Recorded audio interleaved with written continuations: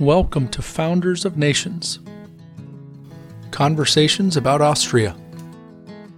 Today I'll be interviewing Dr. Dr Joseph Bischof from the University of New Orleans, who is a historian who has done a lot of work with the Austria, and he is Austrian. I started the recording a little bit late, so I won't have a proper introduction in the recording. Here we go.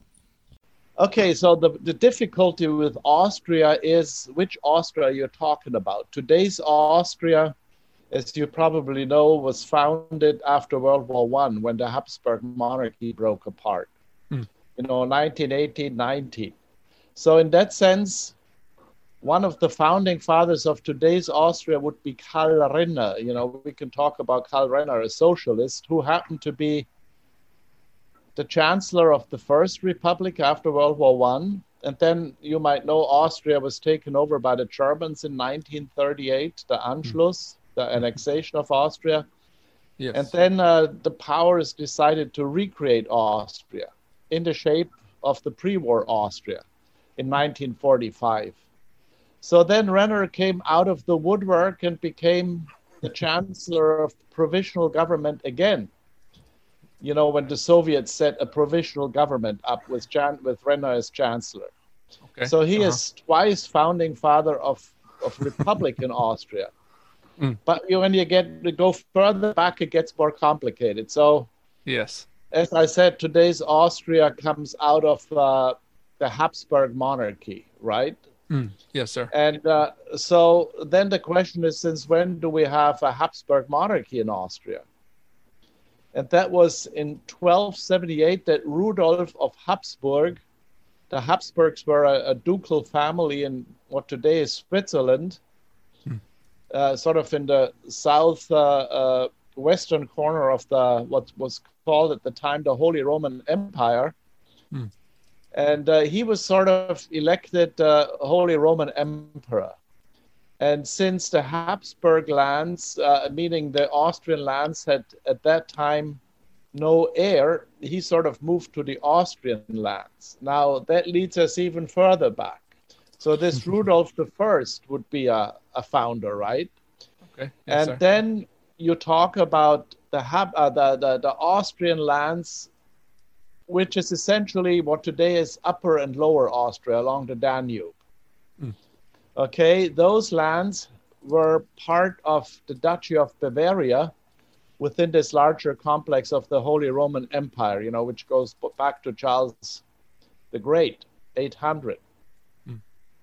So the Dukes of Bavaria, which covered a good part of the southern Holy Roman Empire, set a bunch of counts named the Babenbergs to govern what became known as the Austrian lands. It was first mentioned in a historical document in 996, the name Osterreichi. The German name for Austria is Österreich. Yes, sir. Sort of the realm in the east, right?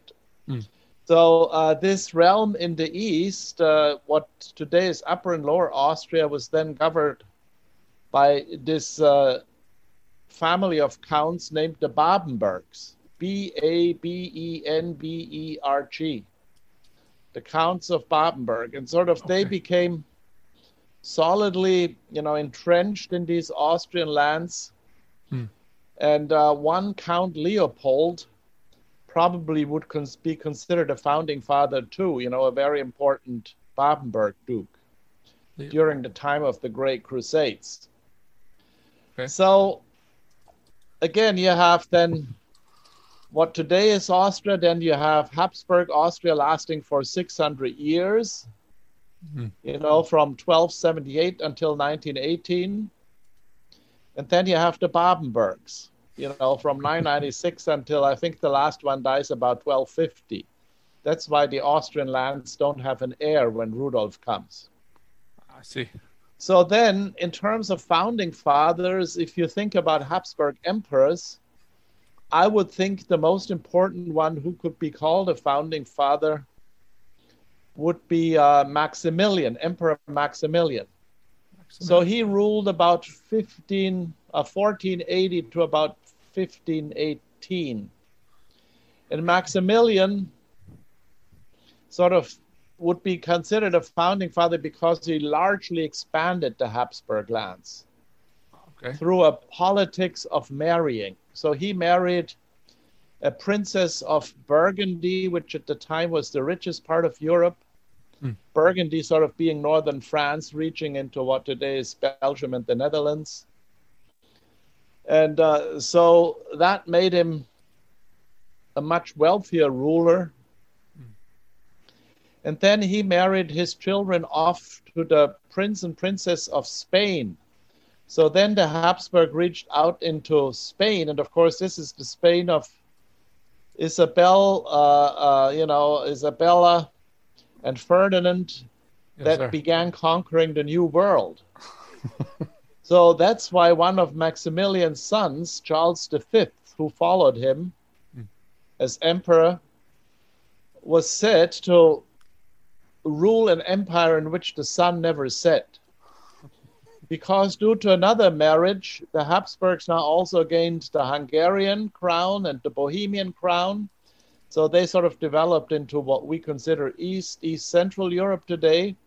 And with these strategic marriages with, the Spanish, now they also ruled the Spanish lands. Now, Charles V would divide his lands with his brother Ferdinand, who then became the Holy Roman Emperor to govern what today we would call the Habsburg Empire, because the Spanish line then lasted until 1700 and then died out, and then Spain was taken over by the Bourbons, the sideline of the Bourbons of France. Yes. So, in the War of the Spanish Succession that was fought out. And as you know, Spain then held on to its colonies in the New World until finally it lost Cuba in the war against America in 1898. Sort of is the last colony in the New World. So it's a long and complicated history, and it sort of depends, as I just told you, which Austria you're thinking about. I see. To think of founding fathers, right? An important Babenberg prince, Leopold Rudolph of Habsburg, and then Maximilian, the emperor that expanded the lands, all the way down to until the Habsburg Empire, which then for a while was the Austrian Empire, and then it became the Austro-Hungarian Empire in 1867. And eventually the Austro-Hungarian Empire collapsed in 1918, and out of it was a whole slew of nations, that were born. Yes. Czechoslovakia and Hungary and Yugoslavia. Romania, which had existed a little longer, had gotten a big part of the Habsburg monarchy too. And not to forget Poland. Poland was reestablished as a state after World War I, after it had been divided up in the late 18th century, and gained a good portion of the Habsburg lands, what was called Galicia, today southern Poland and part of Ukraine, to make the story very complicated. So just think about what we call the succession state of the Habsburg Empire, how important those nations are to East Central European history. Yes, sir. So it depends which Austria you want to talk about, but you could also go back. I was thinking maybe, do you ever hear of Ötzi? Ötzi, no, sir. Okay, Ötzi was that man who was found in the ice. Oh, okay. Who had been killed like 6,000 years ago, when he went over a mountain pass from what today is Austria to what today is Italy. And he sort of, when the glacier melted, was melting out of the ice, and the German tourists found him. And he initially was brought to the University of Innsbruck to be preserved. But then they looked where was he found, and that was just a couple meters over towards the Italian border. Oh, no. So Ötzi now has his own museum in Bozen, Bolzano in northern Italy, the province of the South Tyrol, which used to be part of Austria-Hungary too. So Ötzi is a fascinating figure, that sort of shows a man that lived some 6,000 years ago, in the ending ice age. And so, he is a fascinating figure. So when I teach the history of Habsburg Austria, even though an American historian, I sometimes teach it, I usually start with Ötzi. Okay. Because this man, as I say, was crossing the mountains and was slain, we know today, because an arrow was found in his back. And then he sort of sunk into ice and was preserved for all this time. So, everyone, as my kids said when they saw him, it's a big beef jerky, But he's got his own museum, and you can study that age in this museum, and it's fascinating. So make sure you die in the ice. Is that what you're telling me? So you can get a museum later? Yeah, so you get preserved. But as you know, the glaciers are melting again like they did at that time. Yeah. Yeah. So maybe we'll have to go all the way to the North Pole, the South Pole, and die there. That right. Likely won't melt, hopefully. Right. So anyway, those are what I would, thinking about your question, what I would consider founding figures, but I've never really could teach founding figures, like the American founding figures. So, except maybe the generation after World War II that I studied very closely. There is a generation of politicians that started what today's Austria, the Second Republic, it's called, from 1945 to the present. Okay. Of which Karl Renner is one. Gotcha. All right. Do you want to talk about Karl Renner? Well, yeah. So that was going to be my question. If, how long have you lived in the U.S. outside of Austria? Has it been a while, or is it just recently? Yeah, I've lived. So I came to the U.S. first as a foreign exchange student and spent a year as an AFS student in California in the East Bay area, close to Berkeley. Gotcha. That was 72, 73. And then I studied English and history in Innsbruck. And then, given that the University of New Orleans has a close relationship with the University of Innsbruck, I came to study at the University of New Orleans for a master's degree. Nice. That was 1979-80. And then after that, my professors encouraged me to apply to American graduate programs. So I got into Harvard. And then in 1982, since 1982, I live in the United States. I got into Harvard and studied there for 7 years. And since 1989, I teach at the University of New Orleans. So I've lived in the States for a long time, but I go back regularly since I usually do my research in U.S.-Austrian relations. Okay, nice. Very nice. So I've been near you a few times. I've been in New Orleans many times, so I just didn't know you were there. I bet if you're in Pensacola, yeah, it'd be nice to speak in person in a good bar, which is closed now. So you said you go back pretty often to Austria. Do you have a lot of family there? I was a guest professor at the University of Innsbruck this spring semester. Oh, nice. So I was there in quarantine, from March until May. Wow. Okay. So yeah, I go back regularly to conferences to do research. I've had multiple guest professorships, so that's how I stay in touch. I still have family there, so great. Nice. That's why I want to go back regularly. Yeah. Okay. So then my second kind of type of question on that same question of the founders is, if you were to talk to just regular Austrian people, I found that most countries, their normal citizens don't have a strong historical background. They just kind of know this person was here and that person was there, and they don't really know what they did. They just know the names. So I think that would be true for regular Austrians too. If I think about some of my siblings, most of which didn't have higher education, they wouldn't know these figures, which I just told you about, Leopold and Maximilian. They would have heard of Ötzi and found him fascinating. And they probably, because, it's still on television fairly often, how Austria was created out of World War I. They would have probably heard of Renner, Gotcha. Okay. But none of the old historical figures. Yeah, so then maybe for a normal Austrian, the closest thing they would think of to a founder would probably be Renner, because he's more common in the media. He's more recent. Now, I studied in Innsbruck and lived in the Tyrol off and on for quite a bit of time, because the University of New Orleans has still a summer school there, and often taught in the summer school there. So I would say people in the Tyrol, at least the educated people, would know of Maximilian. We just had in 2018, 500 years of Maximilian. 500 years ago he died. So there was a lot of exhibits in Innsbruck, in Vienna, about Maximilian. He was definitely a founding figure. If you think of the Habsburg Empire and its unusual size. In the 16th century, the Spanish Habsburg Empire was the largest empire in the world.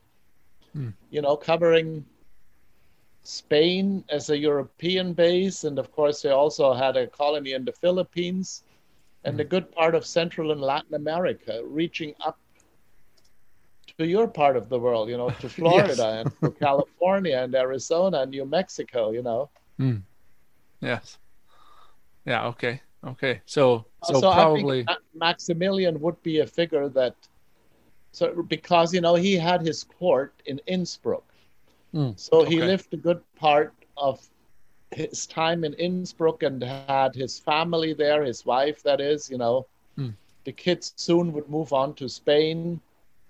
So people in Innsbruck, in the Tyrol, educated people would know about Maximilian and might think about him as a founding figure if they would be familiar with that concept. That's sort of the question. Founders of states, say Simon Bolivar, Venezuela and Colombia and those Latin American nations breaking free of the Spanish Empire around 1800, right? Yes, sir. Napoleonic period. Those would be classical founding figures, right? Yes, sir. Or in Albania. Did you do Albania? I did, yes, sir. I did Skanderbeg. Skanderbeg, yeah, he would be a classical founder, and he's gotten attention as a founder. And maybe in Yugoslavia, it'd be Tito. Yes, I've heard of him. Marshal Tito, the guy who ruled Yugoslavia for 30 years after World War II. So, but in Austria, the history is too long and too diverse to think of a classical founding figure. That's why I sort of laid out the Babenberg period, right, until 1250 from roughly 1000. Then the Habsburg period, 1278, through variations all the way to 1918. And of course, one of the high points of the Habsburg period, when the empire really expanded under Emperor Maximilian. Gotcha. Okay. Maximilian is a fascinating figure because he's also called the Last Knight. Okay. He still would be involved in jousting matches. And would be, a good rider and sort of jousting with people in the main city square of Innsbruck. That sort of makes him a last figure. He's sort of a medieval figure, but sort of his expansionist policies reach into the early modern period. Gotcha. That makes sense. And, he had court historians who sort of created, mythical genealogies for him, that would go back to Roman emperors and so forth. Oh, yes. So if when I take my Habsburg students in the summer school at Innsbruck to the tomb of Maximilian, you probably can watch that, look that up on Google, a wonderful tomb where he is portrayed, as a riding figure. And then he is surrounded by all these figures, his children and his forebears, like Rudolf I, some Babenbergs, and even mythical figures like King Arthur, he counted as one of his forebears. Yeah. So there you sort of see he had a whole court of historians that sort of created this mythology around him. So in that sense, he is a well-known figure too. Gotcha. So he had a very good historian for himself. Yeah, no, he sort of created a lasting image for himself. Okay. Yes. All right. Good. Okay. So then, maybe another question, and this may not help at all. This may just be the same answer again, that there's no such thing. But do you think any of those founders really affect the way the culture is now more than the others? Not necessarily the politics, but the way Austrians are, their thoughts about things. Do you think any of these, the way they did things, really affected that, or probably not really? Well, that's a complicated question in the sense they surely did, but sort of what defines an Austrian today, see, I am from Western Austria. So my identity would be very different from a person growing up in Vienna. Vienna having been the capital of the empire, many peoples from the empire came to Vienna since it was the capital, and there was careers to be made there. And so, young Karl Renner, he grew up in Moravia in what today is the Czech Republic, and then came to Vienna and made his career there. And many of Austria's founding figures sort of are that way. Okay. Bruno Kreisky was the most important chancellor of the Second Republic. His family was a family of industrialists from Moravia, just across the border in what today is the Czech Republic. Moravia and Bohemia being the old historical names for what today is the Czech Republic. Okay, gotcha. So, that means people from Bohemia, from Moravia, from Hungary came to Vienna to make careers. Of course, also the nobility, might be having a castle in Prague and a castle in Budapest, but often they would have a castle or big townhouse in Vienna, because if they had political ambitions, they wanted to be close to the court in Vienna and get jobs, of generals, diplomats, prime ministers, you name it. So that, of course, also applies to many people who just came to Vienna because jobs were there and, opportunities were there. So, for example, in the late 19th century, many Jewish people from Galicia came to Vienna. They also came to New York, to places like that, to the United States, but they also came to Vienna. And that, of course, then produced the anti-Semitism that led to Hitler, and to worse things, the Holocaust. Yes. So Vienna, you could say, like New York, was a real melting pot of peoples. And that sort of, created, I would say, the Austrian character the way it is. Okay.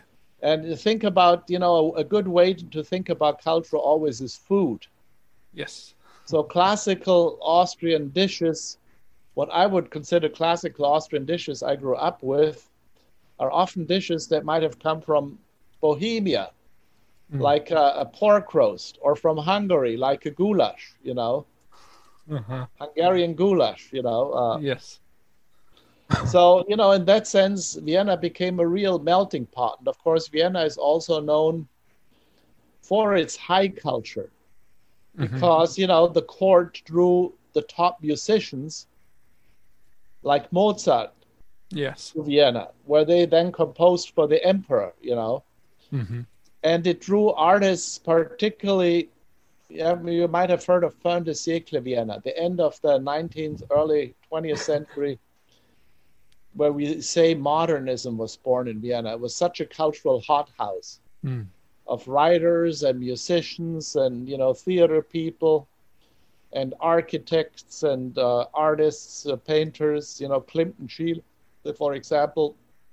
So it's a real cultural hothouse. And sort of that bred Viennese high culture, the way we understand it, the way the world understands it. Yes, and sir. again, there the Jewish influence was very important and big. Many of the artists were Jewish and the patrons were Jewish. But of course, these were the Jews that then were expelled from Austria in 1938 when Hitler came. So now Austria is much more a homogeneous German ethnic country than it used to be.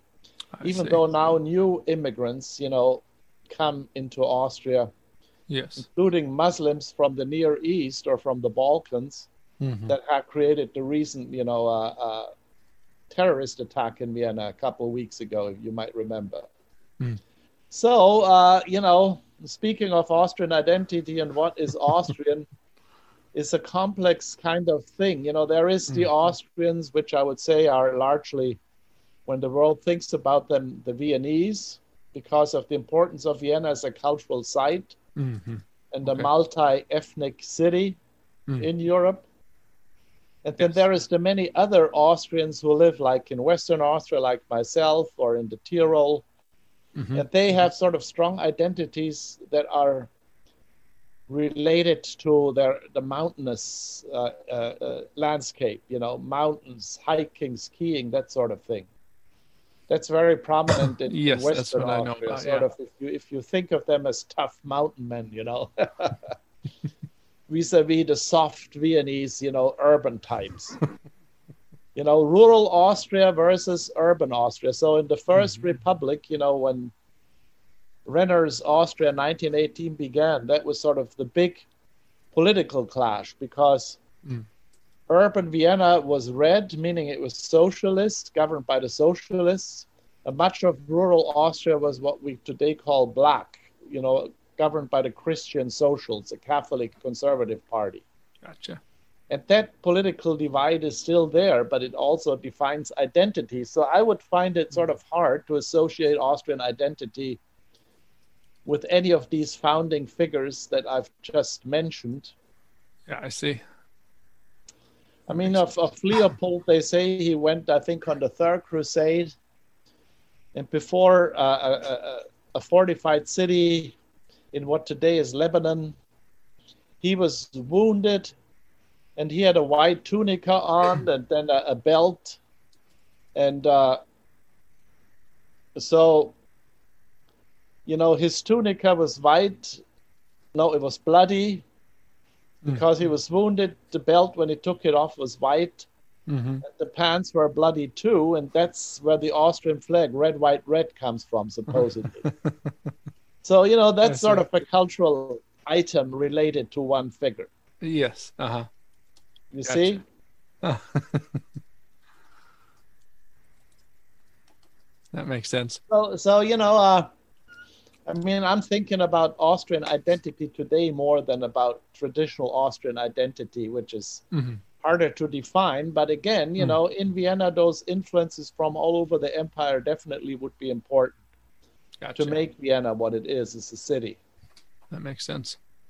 Yeah. So, it even though America is much more of a melting pot today, I think because it doesn't have quite as much history, there's at least a little bit more of a kind of identity of being an American in the U.S. But there are many people who have very different identities from that. But I would say the majority have this idea still. But yeah, I understand what you're saying about. My wife has just read this book. I haven't read it yet. It's downstairs. There's many books in this room. It sort of argues that America's 7, regions that are almost like nations. The Northeast is in and of itself, and certainly the South is where I live. So I would definitely think the South has its own identity, which is related to the lost cause of the Civil War. And of course, racial relations with the former slaves, with the black population. So, if you think about the United States being a vast land and, really having, various regional identities like the West and the Pacific West and the mountainous, West and the Midwest, then I think even small Austria, I would point out, has individual kind of regional identities like that, which are often historically related, So, like take Salzburg, where Mozart grew up. Salzburg was ruled by an archbishop, and only in 1806 became part of the Habsburg Empire. And Salzburg today, of course, is the central part of Austria. Has a very distinct identity, which is sort of related to this long period of archbishops ruling it. Mm-hmm. Very Catholic, very conservative in that sense. And of course, the Archbishop was also a patron of the arts and supported the Mozart family, Mozart's father and so forth. Mm. But, we think of it as Austrian today, but it wasn't always Austrian. It was an entity in and of itself with its own identity and history. Mm-hmm. So, for example, I told you I work on Austrian-American relations and Austrian immigrants to the U.S. The first coherent group of immigrants to the United States came from Salzburg, and they're called the Salzburgers. Okay. The Archbishop of Salzburg kicked out the Protestants that still lived in his lands, trying to re-Catholicize the lands. And this was relatively late in the 1730s, so it wasn't even during the Counter-Reformation. And most of them went to Prussia, what today is Germany. Mm-hmm. But a group of about 40 came to Ebenezer, Georgia, sort of the area of Savannah. Okay. And formed a community there, the so-called Salzburgers. So I call them the first Austrian immigrant group, but technically you could say, well, when they came, they weren't part of Austria. I only do that because they're part of Austria today. You see, that's how complicated it is. Yeah, I see. Even relating here to the United States, Yeah, I see. Okay. All right. Well, so then I would say maybe your favorite is who we can focus on a little more. Do you have a favorite out of those options? Because you're Austrian, and that's what I'm asking Austrians is who their favorite is. My favorite probably would be Maximilian. Maximilian, okay. Yeah. We can focus on him. Because he is such a, fascinating figure and sort of the creator of an empire. Yes. But sun never set. Yeah, I know, when I was in school, basically, the only thing I knew about the Austrian Empire was that was the Habsburgs and marrying. Right. That's exactly what he became known for. He had a famous saying, "Alii geran pilla tu felix Austria nube," which means others may continually be engaged in warfare, but you, happy house of Austria, you marry. And through these strategic marriages, he tied the Spanish lands to Habsburg, and he tied the Bohemian, what today is the Czech Republic and Hungarian lands to Habsburg. But then, of course, the empire really was sort of getting too big. That's why the two brothers, sons of Maximilian, Ferdinand, and Charles, or really grandsons, they were, divided up the empire eventually into an Austrian line and into a Spanish line. And as I say, the Spanish line died out in 1700, and the Austrian line lasted until 1918. And believe it or not, there is still Habsburgs alive today, which like to claim the crown, of Austria-Hungary. The son of the last emperor was Karl. He died in 1920, but his son was called, Otto of Austria. He only died a few years ago, he's got a bunch of children that are alive, so there is still Habsburgs around. And Otto, of course, was trying to claim the throne during World War II when he was in the United States and managed to get to Roosevelt in the White House, Oh, wow. But that didn't happen because, the peoples of the Czech lands and Hungary didn't want to have a Habsburg back. Yeah. I'm just saying, the family has a very strong sense that they represent Austria. Yes. So do you think, this is actually what I've heard from a few people, is to just say the Habsburgs and to do the episode on the Habsburgs in general. So would you say Maximilian is an even better focus, or what do you think? That's a good point. I mean, the Habsburg family sort of made Austria what it is today, you know, because if you visit Vienna, it's full of their palaces, and that's what tourists want to see. Yeah.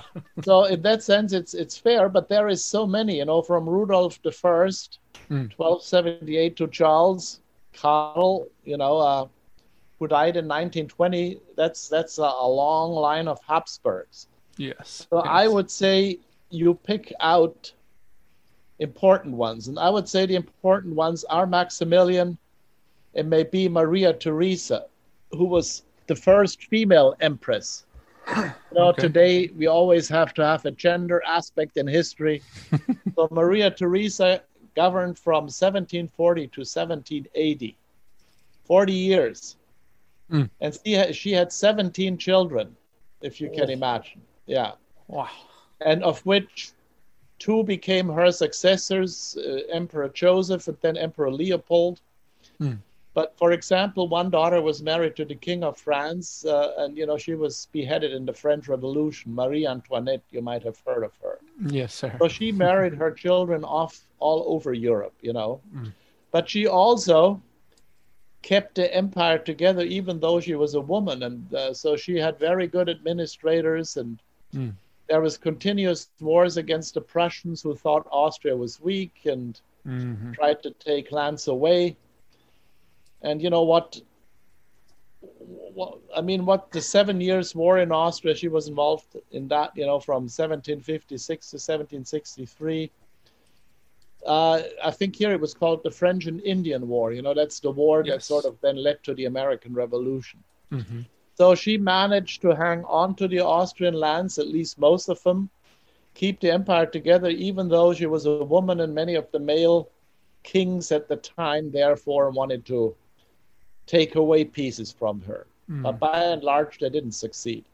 So I would say Maria Theresa is a crucial figure in the Habsburg trajectory of power too. But to my mind, I mean, next to the real founder Rudolf, you know, who came to Austria from Switzerland and was the first Habsburg to be Holy Roman Emperor, with many to follow, Maximilian probably was the most important one, because the way he expanded the empire through his marriage politics, and also the fact that he created, you know, court historians that sort of wrote up his history the way he wanted to be viewed by the post-war, the way he wanted his legacy to be shaped. Yes. So usually, so with Maximilian, you said there are some kind of fascinating or fantastic stories that he kind of had his historians make up. Are there any that you think are particularly memorable that maybe Austrian people, maybe most people know, and they think, wow, that's really amazing, or, you know, that's really silly, or, you know, they just think, wow, you know, like George Washington and the cherry tree. Yeah, well, let me think. I mean, one fascinating story about him is, you know, when he died in the city of Wels, which is close to Linz. But then the way he was buried, his heart was buried in a church in Wiener Neustadt, but his tomb was in Innsbruck. So as I say, you know, the guy was buried all over the place. Sort of signifying, you know, that he was a restless soul who was constantly engaged in warfare to hold his empire together. He was always broke, by the way. So that last time when he traveled towards Vienna, you know, he spent most of his time in Innsbruck. But in Innsbruck, none of the merchants would lend him money anymore. He was so broke. So he went, you know, on a journey where eventually he died. So he conducted his war by being financed by, you know, wealthy merchants from Augsburg, Germany, the Fuggers and the Welsers. Okay. And these are, if you will, the Fuggers were the first capitalists. And the way it worked, so at the time they had silver mines outside of Innsbruck in a small town named Schwaz. And he would sort of, for a loan from the Fuggers, allow him to mine those silver mines. Mm-hmm. And then the silver that was found was minted in a nearby town to Innsbruck called Hall, minted into Thaler. And Thaler sort of is a silver coin similar to silver dollars, later on. Okay. Uh-huh. So he in that sense was a lousy emperor in terms of finances, but he managed, given the wealth of his country, to keep the empire together by conducting wars, in Italy against the French because of the Burgundian lands, constantly engaged in warfare, and much of it funded by these wealthy German merchants, bankers. Gotcha. The Wilsers, for example, had mines in the New World, and San Luis Potosi, I think, is in Colombia, so we think that actually the first Austrians to come to the New World, including maybe to the United States, were German miners, that came with the Wilsers to mine in Latin America in the rich silver mines there. See what happened? You could say under Maximilian's time, the Tyrol might be the wealthiest part of Europe. And of course, he had also, with his marriage to Mary of Burgundy, he had inherited the Burgundian lands. And the traders, the merchants in Burgundy, in what today would be Belgian cities like Ghent and Bruges and Brussels, they conducted much of the trade with the New World, and eventually they would bring the silver back from the New World, which again then made the lowlands, the Netherlands and so forth, which were still part of Habsburg and then broke away, the wealthiest part of the world. They were sort of more related to the Spanish part of the Habsburgs. Gotcha. But all of this started under Maximilian. So think of the Tyrol that Maximilian ruled as the most wealthy part of Europe at the time due to these Tyrolese silver mines. But then the focus shifted to the Atlantic world, to the New World, with the wealth that was produced in these Spanish Habsburg silver mines coming to Spain, to the lowlands, Netherlands. And so, the whole trade was traced from Central Europe to Western Europe and the New World. But again, all of this happened in or after Maximilian's time due to these strategic marriages that we talked about. I see. Okay. Very good. I mean, there is a cute story, if you want a story, that they tell in the Tyrol. He was an avid hunter. So there is sort of a hunting book that he put together, which is, with many pictures that historians study. And he liked to climb mountains. So he got lost in this big wall west of Innsbruck, big mountainous wall that he climbed up and had to be rescued. And he apparently said when he was, sort of stuck in this climb, wenn's doch bloß kämmerten. I wish they would come finally and get me out of here. And Kemmerton then became the name of a town at the bottom of this mountain that still exists today, Kemmerton, wenn's doch bloß Kemmerten. So it's sort of a cute story, that he was a daredevil, if you will, and he went climbing steep mountain walls by himself, and this time he couldn't finish it. He needed to be helped. So Kemmerton, which part of that phrase was Kemmerton? Was that the "get me out of here"? Right. If only they would come.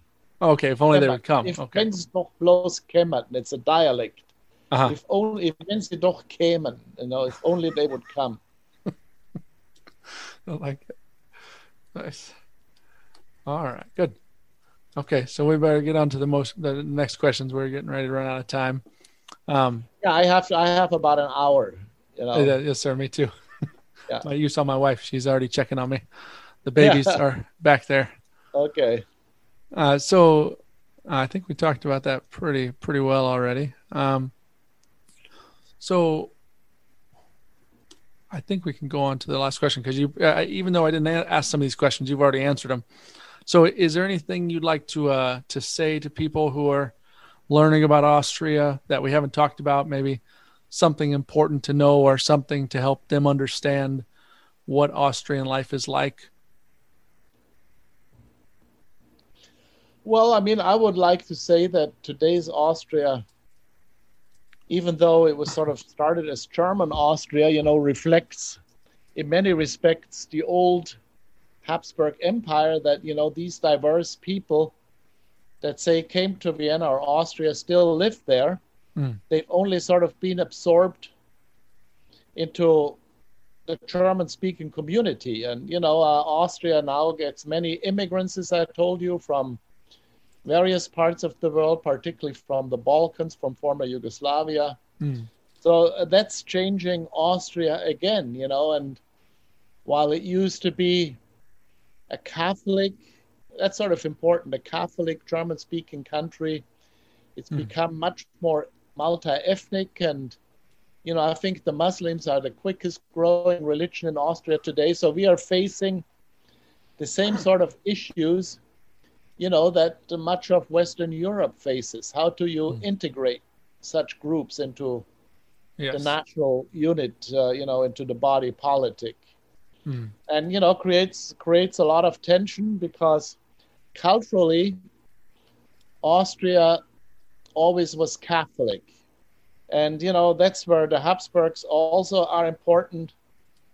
In the early and later 16th century, from the time of Maximilian onward. I mean, keep in mind, Luther hammered his 95 Theses, starting the Lutheran religion, onto the court church in Wittenberg. Maximilian was still alive. Then, of course, very quickly, Protestants came from Germany to Austria too. However, the Habsburgs became then the force in Europe that really fostered the Counter-Reformation, meaning the re-Catholicization of the German lands that had become Lutheran. And of course, this then led to the 30 Years' War from 1618 to 1648, and eventually to the triumph of the Catholic religion in the Austrian lands, in the Habsburg lands, in most of them. Even though, say, Hungary was largely Calvinist, but the Catholics were important too. And eventually in the 18th century, before and at the time of Maria Theresa, it led to the Baroque culture of Austria. The Baroque culture sort of is a good representation of Austrian identity. It's very elaborate. If you know a Baroque church, for example, with a lot of gold leaf, with a lot of angels, putti, sort of, very Baroque, as the word says, right? Yes. And sort of that defines the Austrian character too. This historian Friedrich Heer wrote a book about Austrian identity, and he sort of says it starts in the Baroque age. And, the complexity of that architectural style, representing the complexity of the Austrian character and its, multi-ethnicity and so forth, very well. But also his sort of shininess and, expressions and so forth. So I think Baroque is still an important part of the Austrian heritage, in the sense that the many Baroque palaces and churches and libraries that were built in that era are still being kept alive, meaning restored and so forth, because I think they express the Austrian character well. And of course, many tourists, when they come to Vienna or to Eastern Austria, these original Austrian lands that I talked about, going back to the Babenbergs, they usually visit these Baroque places, and they sort of marvel at how elaborate this architecture is. Yes, definitely. So I would say that's, the Catholic tradition in Austria is an important part.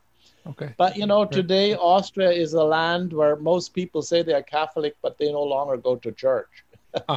Yeah, just so a cultural identity. It is right. It's part of the Austrian identity, but it's no longer such an important part of the way of life. Say, in the United States, many more people go to church, and in that sense, practice their religion than in Western Europe, Austria included. Gotcha. That makes sense. But, the churches, of course, define the Austrian landscape because every village has a nice big church, at the center of town. Yes. All right. Good. Okay. And is there... So one wonders what will become of that heritage, because it's harder and harder for the Catholic Church to maintain these cultural treasures. Yeah, I cannot imagine how expensive that would be. Yeah.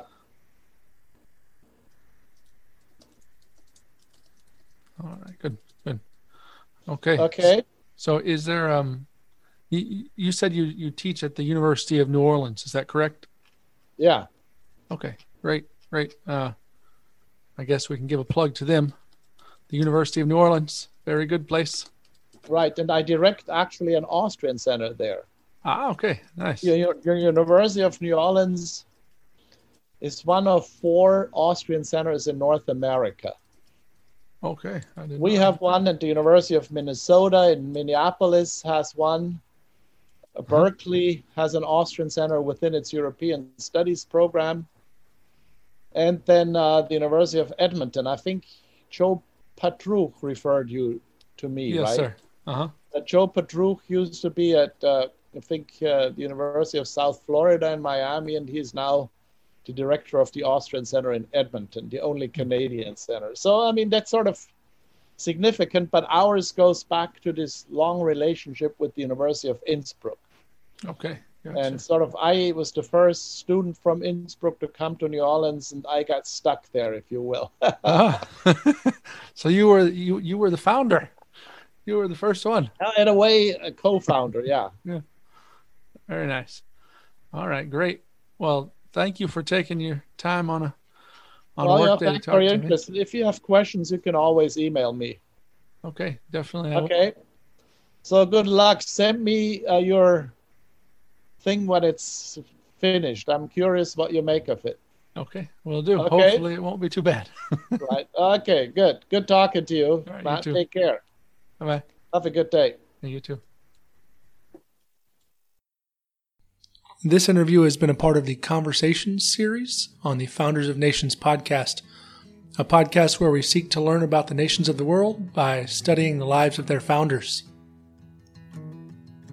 You can find us on Facebook or Twitter or Instagram, TikTok, wherever you like, or you can go to our website, www.lang4life.com/founders.